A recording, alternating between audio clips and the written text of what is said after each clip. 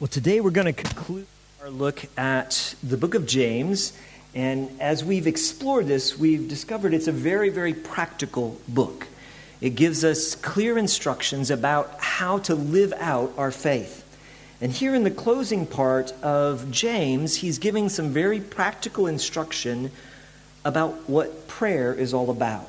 Now, we looked last week at the first part of this. We looked at, is anyone troubled or is anyone suffering? Let them pray.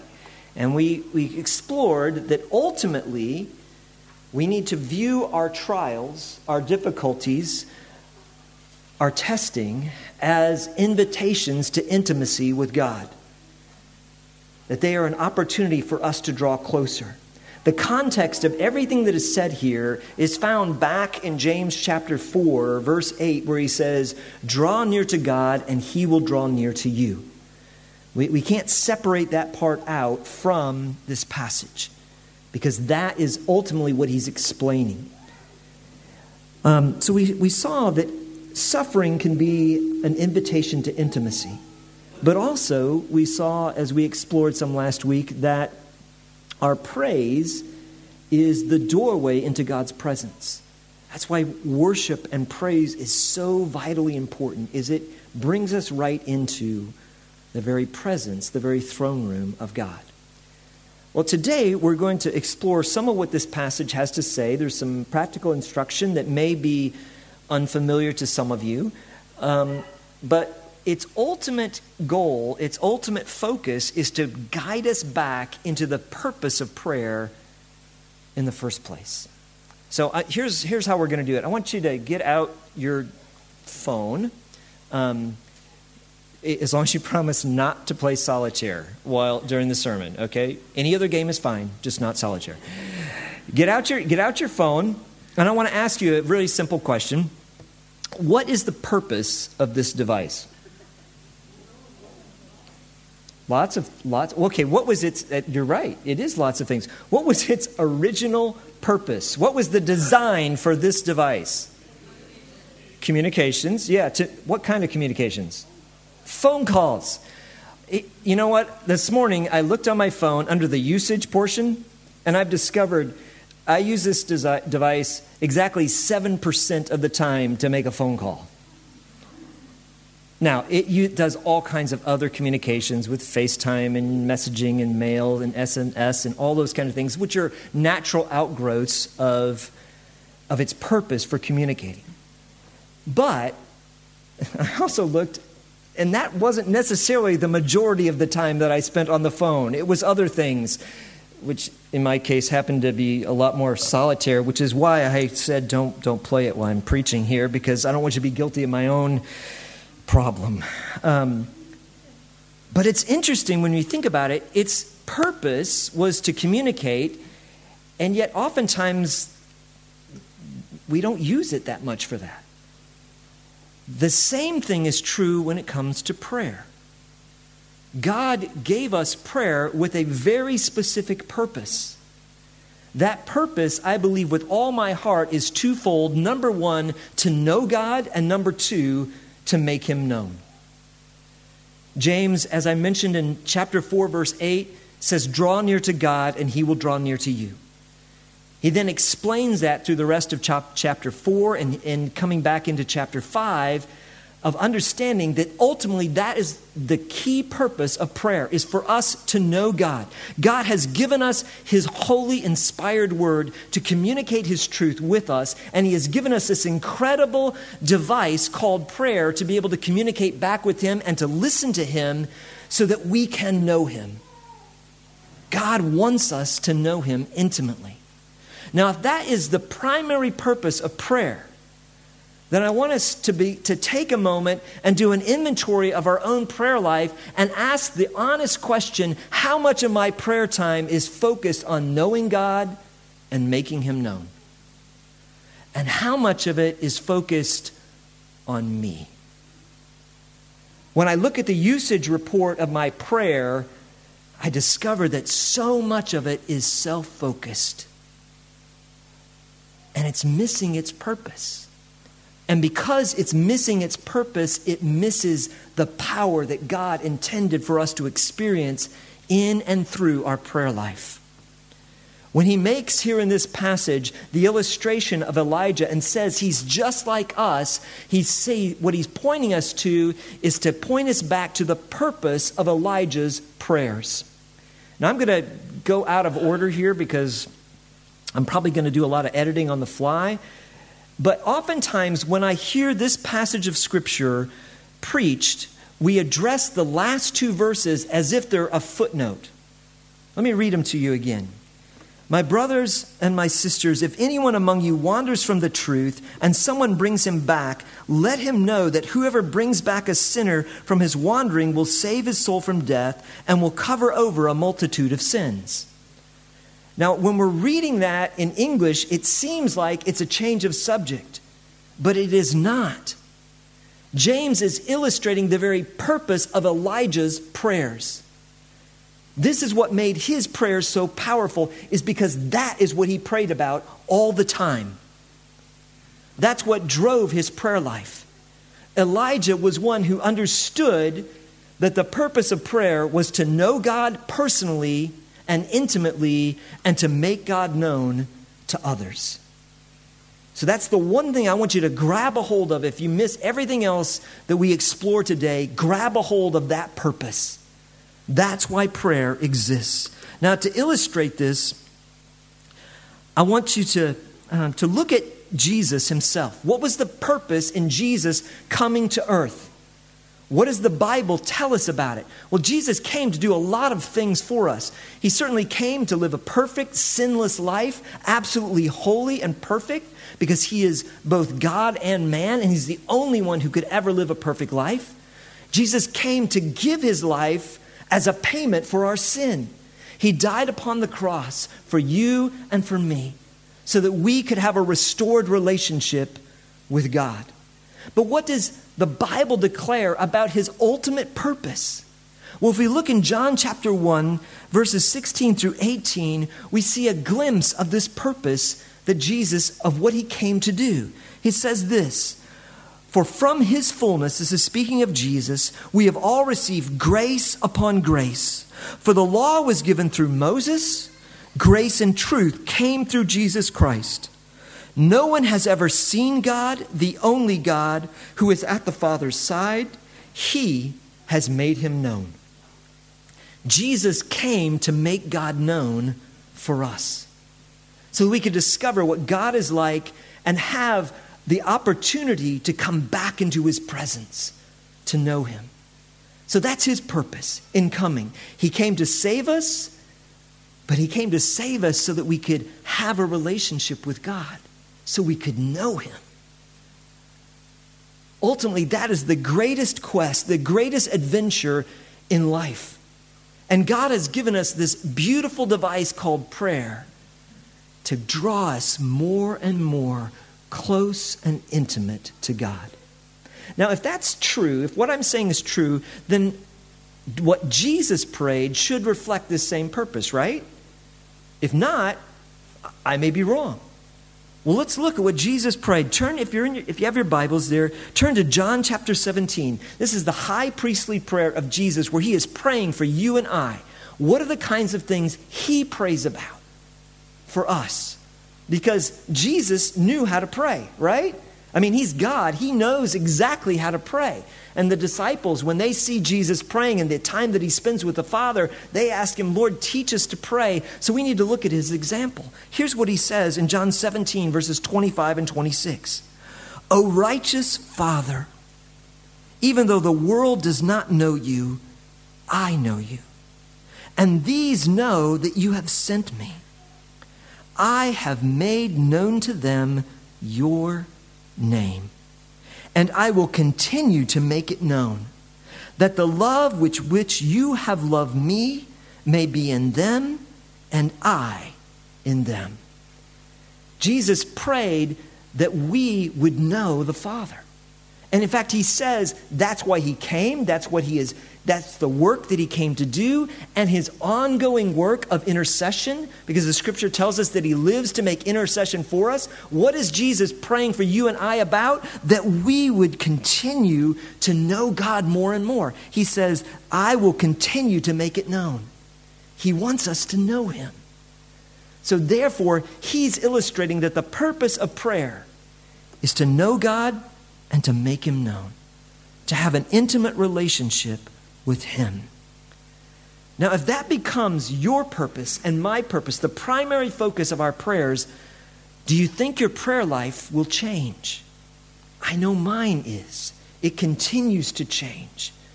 Because when that becomes the very center of what I pray about, everything else takes on a whole new dimension and dynamic in my life. Instead of just praying about the aches and the pains or the suffering or the difficulties or trials that I'm experiencing, then I'm able to pray, Lord, how do you want to use this circumstance in my life to help me know you or make you known? See, those are the kind of prayers that Elijah prayed. When it says he prayed and it did not rain for 3.5 years, he prayed for adversity for the people of Israel, but he had a very specific purpose in mind. He was not praying to punish them. He was praying so that they would turn and know God. We're going to look at that verse in just a few moments and see it exactly out of the scripture how he declares that is the purpose in his praying. And his purpose in praying that it would rain again to bring back the refreshment onto the earth was again so that people would know God and their hearts would be turned back. When that becomes the central focus of our life in our prayers, your prayers will become powerful. Now, here in this scripture, if we read it in the New American Standard Version, which is very precise in its literal translation of the Greek, it says, the effective prayers of a righteous person is powerful as it's working. Now, I don't know about you, but oftentimes when I look at my prayer life, it doesn't feel very effective. It feels too often like I'm saying the same things over and over again, and I'm not really connecting. There are times when it feels like it hits the ceiling and that's as far as it goes. I want to have a more effective prayer life. And the first part of that is to change the purpose for which I'm praying. To make the core of everything I pray about those two things. My knowing God more intimately, because that will transform who I am, and my making God known, because that's the purpose for which I am here now, is to make him known. So, here's something to grab a hold of. When the prayers of your heart merge into the passion of Jesus' mission, they are unstoppable. They are incredibly powerful. The secret to having a powerful prayer life is not learning phrases or techniques. It is about merging the passion and desire of your heart with the mission of Jesus, which he came to make God known. When that becomes connected in our life, when those two come together, you will see God do amazing, beautiful, powerful things. Because that is his heart. God wants us to know him. And prayer is incredibly powerful. The 4th century Saint John of Antioch, also known as John Chrysostom, which means golden mouth. I mean, how would you like to have that be your name? Everybody went around calling him John, the guy with the golden mouth. Everything that he says, it just comes out beautiful. That would be really cool. I don't think I'm going to make it there. I might be the slightly rusty bronze mouth. I don't know. But here's what he said about prayer. It's really cool. The power of prayer has subdued the strength of fire. It has bridled the rage of lions, hushed anarchy to rest, extinguished wars, appeased the elements, expelled demons, burst the chains of death, expanded the fates of heaven, relieved diseases, dispelled frauds, rescued cities from destruction, stopped the sun in its course, and held the progress of the thunderbolt. There is in it an all-sufficient, splendorous display, a treasure undiminished, a mind which has never been exhausted, a sky unobscured by clouds, a heaven unruffled by the storm. It is the root, the fountain, the resource of 1,000 blessings. God has given us this incredible device called prayer to see heaven come to earth and do amazing things. And his promise is that the effective prayer of those who are in Christ, that's what a righteous person is. It doesn't mean that they're perfect. It doesn't mean that they've attained some level. It means that their righteousness comes from Jesus Christ. That those prayers are powerful when they are working.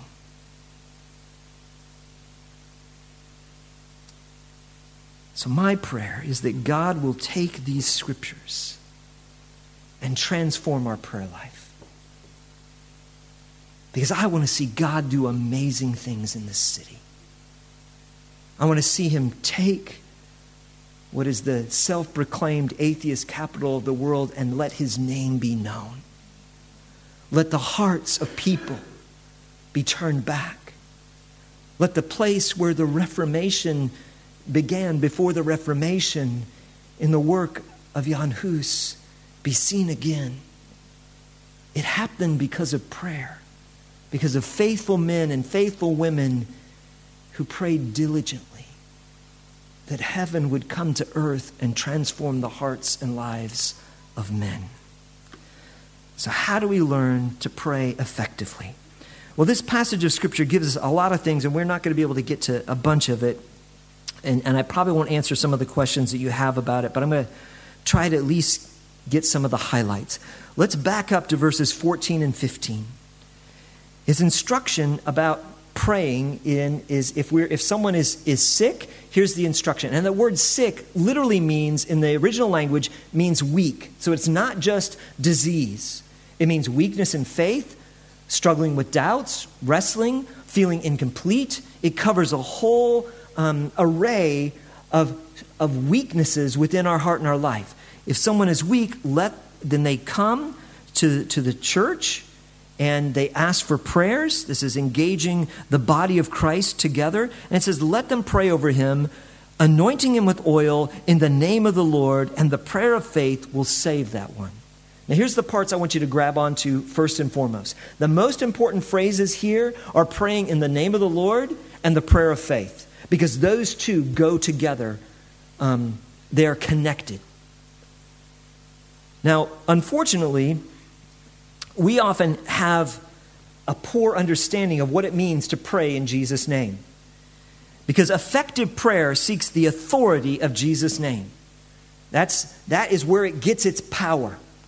It's not based on how many words you say or whether you're eloquent with the words that you choose. It means that you're coming in Jesus' name. About 1.5 years ago, I preached a sermon to you guys. You may remember it, praying backwards. That our prayers need to begin in Jesus' name, not so much literally, but in bringing them into alignment with his will.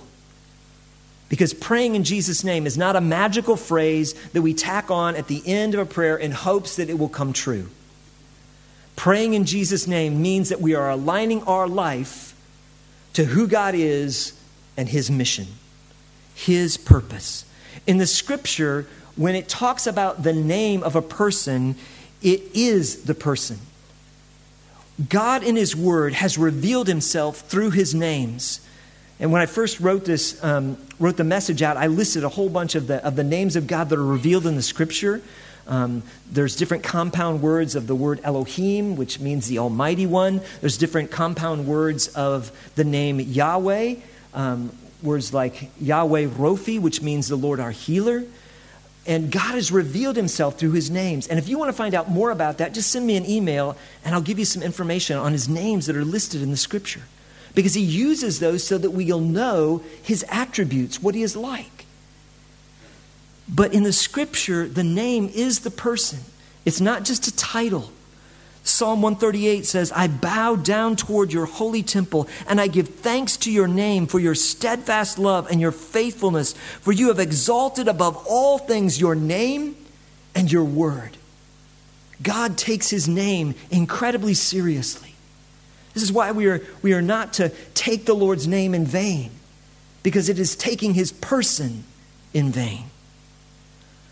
Now, the purpose of prayer is to know God and to make him known. And that's one of the reasons why God has given us throughout the scripture the revelation of his name.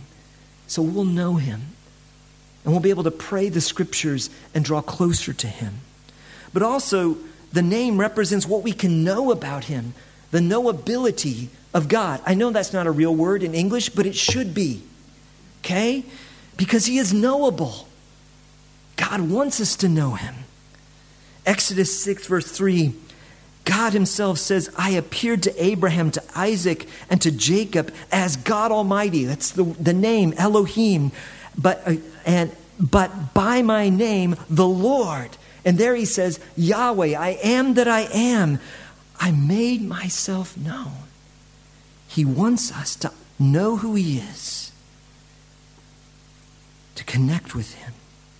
In Psalm 91, verse 14, he says, because he holds fast to me in love, I will deliver him, I will protect him, because he knows my name. God wants us to know who he is. And so when he invites us to pray in his name, he's inviting us to connect with who he is. Ultimately, praying in Jesus' name is, and I've shared this with you before, it's like a power of attorney. It is God giving us his authority to do his work. Now, it's not God giving us his authority to do what I want. It is God giving us his authority to carry out his purpose and his will. That's why when the prayers of my heart merge into the passionate mission of Jesus Christ, they are unstoppable. Because then I'm able to pray in Jesus' name. I pray in his name not to do my will, but to do his will. Not to represent myself, but to represent him. When that becomes the power source of my prayers will be effective. Jesus' mission was to make God known, and that's ours as well. And it has to be the focus of our prayers. Well, he says something else here. Let me just give some commentary on the specifics. He says, if anyone among you suffering, let him pray. Is anyone cheering? Let him sing praise. Cheerful, let him sing praise. Is anyone among you sick? Let him call for the elders of the church and let them pray over him, anointing him with oil in the name of the Lord. And the prayer of faith will save the one who is sick, and the Lord will raise him up. And if he has committed sins, he will be forgiven. There is instruction, some practice in here about what to do, what to consider doing when you're dealing with a very serious illness. And we have seen in this church, we heard a testimony last week.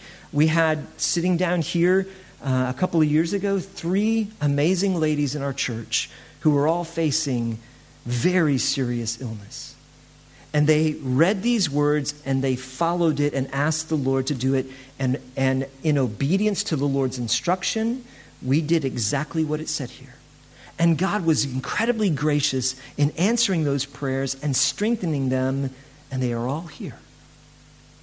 The most dramatic time I have seen God answer this prayer was in my former church in Colorado. There was a man by the name of Charles Bass. Charles was an incredible, faithful follower of Jesus Christ. He had been a chaplain for years in the United States military. Then he was a pastor.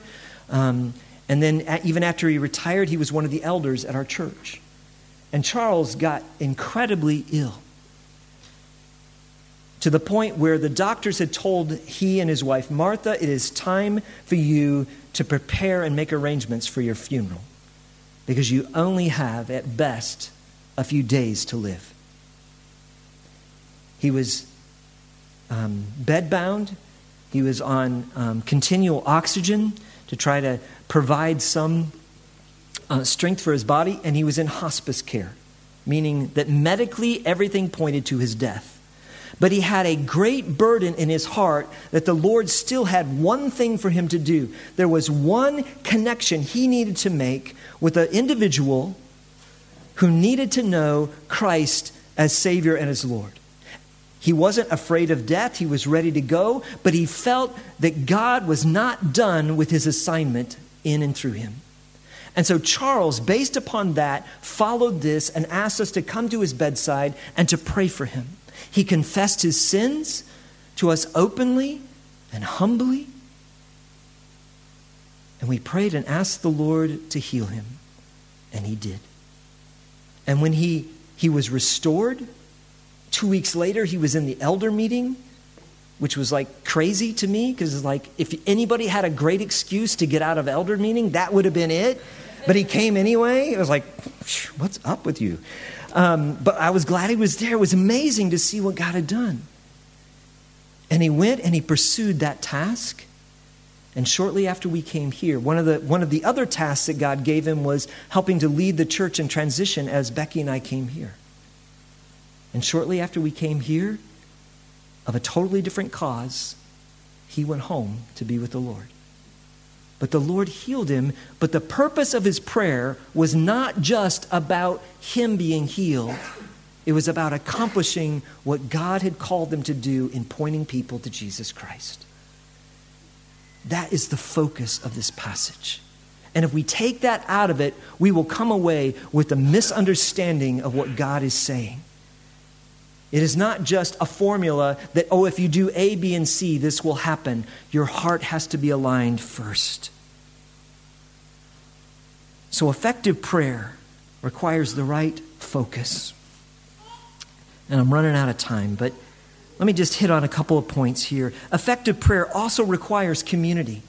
God designed prayer to be something that draws us together as the body of Christ. That's why he tells us to confess our sins to one another and pray for one another that you'll be made whole. That's literally what the word means when it says be healed.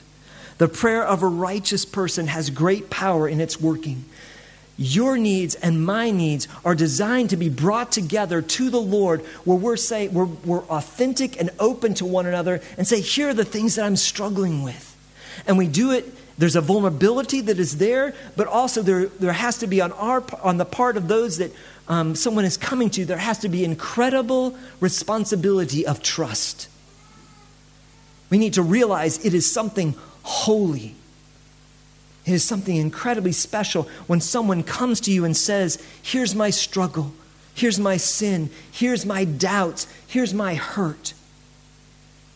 We are very blessed in our church to have a team of intercessors that understand the holiness of coming together in prayer, the beauty of coming together in prayer, and the power of coming together in prayer. And so it requires community. That's how God designed to draw us together through those needs, through that praying together. Jesus said, where 2 or 3 are gathered in my name, there I am also. Prayer is powerful. It requires community. It requires authenticity. And ultimately, the whole point of my message is it requires the accurate aim. That's these last 2 verses. My brothers, if anyone among you wanders from the truth and someone brings him back, let him know that whoever brings back a sinner from his wanderings will save his soul from death and will cover over a multitude of sins. That, making God known, extending to others the grace of God that he has extended to us, is the ultimate purpose in our prayers. That was the purpose in Elijah's prayers, who's mentioned. Let me show it to you. Look at 1 Kings chapter 18. Now, some of you don't know the story of Elijah. Elijah is a great prophet. I encourage you to read in the middle part of the book of 1 Kings, chapter 16, 17, 18, 19, and you'll find out about this amazing, amazing man of God who God used to do incredible things. He used him to defeat 300 prophets of Baal, of a false god. He put a challenge out before them. And the 300 of them, he said, the God who answers by fire, he is the God we will worship. And he put a contest against these prophets of this false god. And they came and they were doing all of their different rituals to try to get Baal to answer and to answer by fire and consume a sacrifice. And Elijah, out of faith, instead, he takes the altar and he places there the sacrifice on the altar, and then he digs a ditch around it and he fills it with liter after liter after liter of water, so that it's everything is soaked, because he's pouring the water on the wood. He's making it as wet as possible. It'd be so saturated. It'd be like having fire come from heaven in the horrible floods that we've seen in Asia and having it ignite. But that's exactly what God did in answer to his prayer. He prayed and amazing things happened all through his life. He prayed powerful prayers. And here is the purpose of his prayers. Look at verse 37. Answer me, O Lord, answer me, that this people may know that you, O Lord, are God, and that you have turned their hearts back. The purpose of every one of Elijah's powerful prayers was this, that people would know the Lord God. He understood that the adversity that they were going through was an invitation to come and draw near to God, to have their hearts be turned around. That's part of what needs to incorporate into our prayers. We need to walk alongside of those who are struggling and show incredible grace and love and tenderness and support for them, but also be praying that God will complete his work in the midst of this circumstance so that they'll know him more and that their hearts will be brought back. His purpose in his prayer is the same as what James ends his book with. That ultimately, our life mission, our prayers, are to be lived and prayed in such a way that it draws other people to know God and make him known. If you will allow that to penetrate your prayer life, you will see God do incredible things, powerful things. Dear Heavenly Father,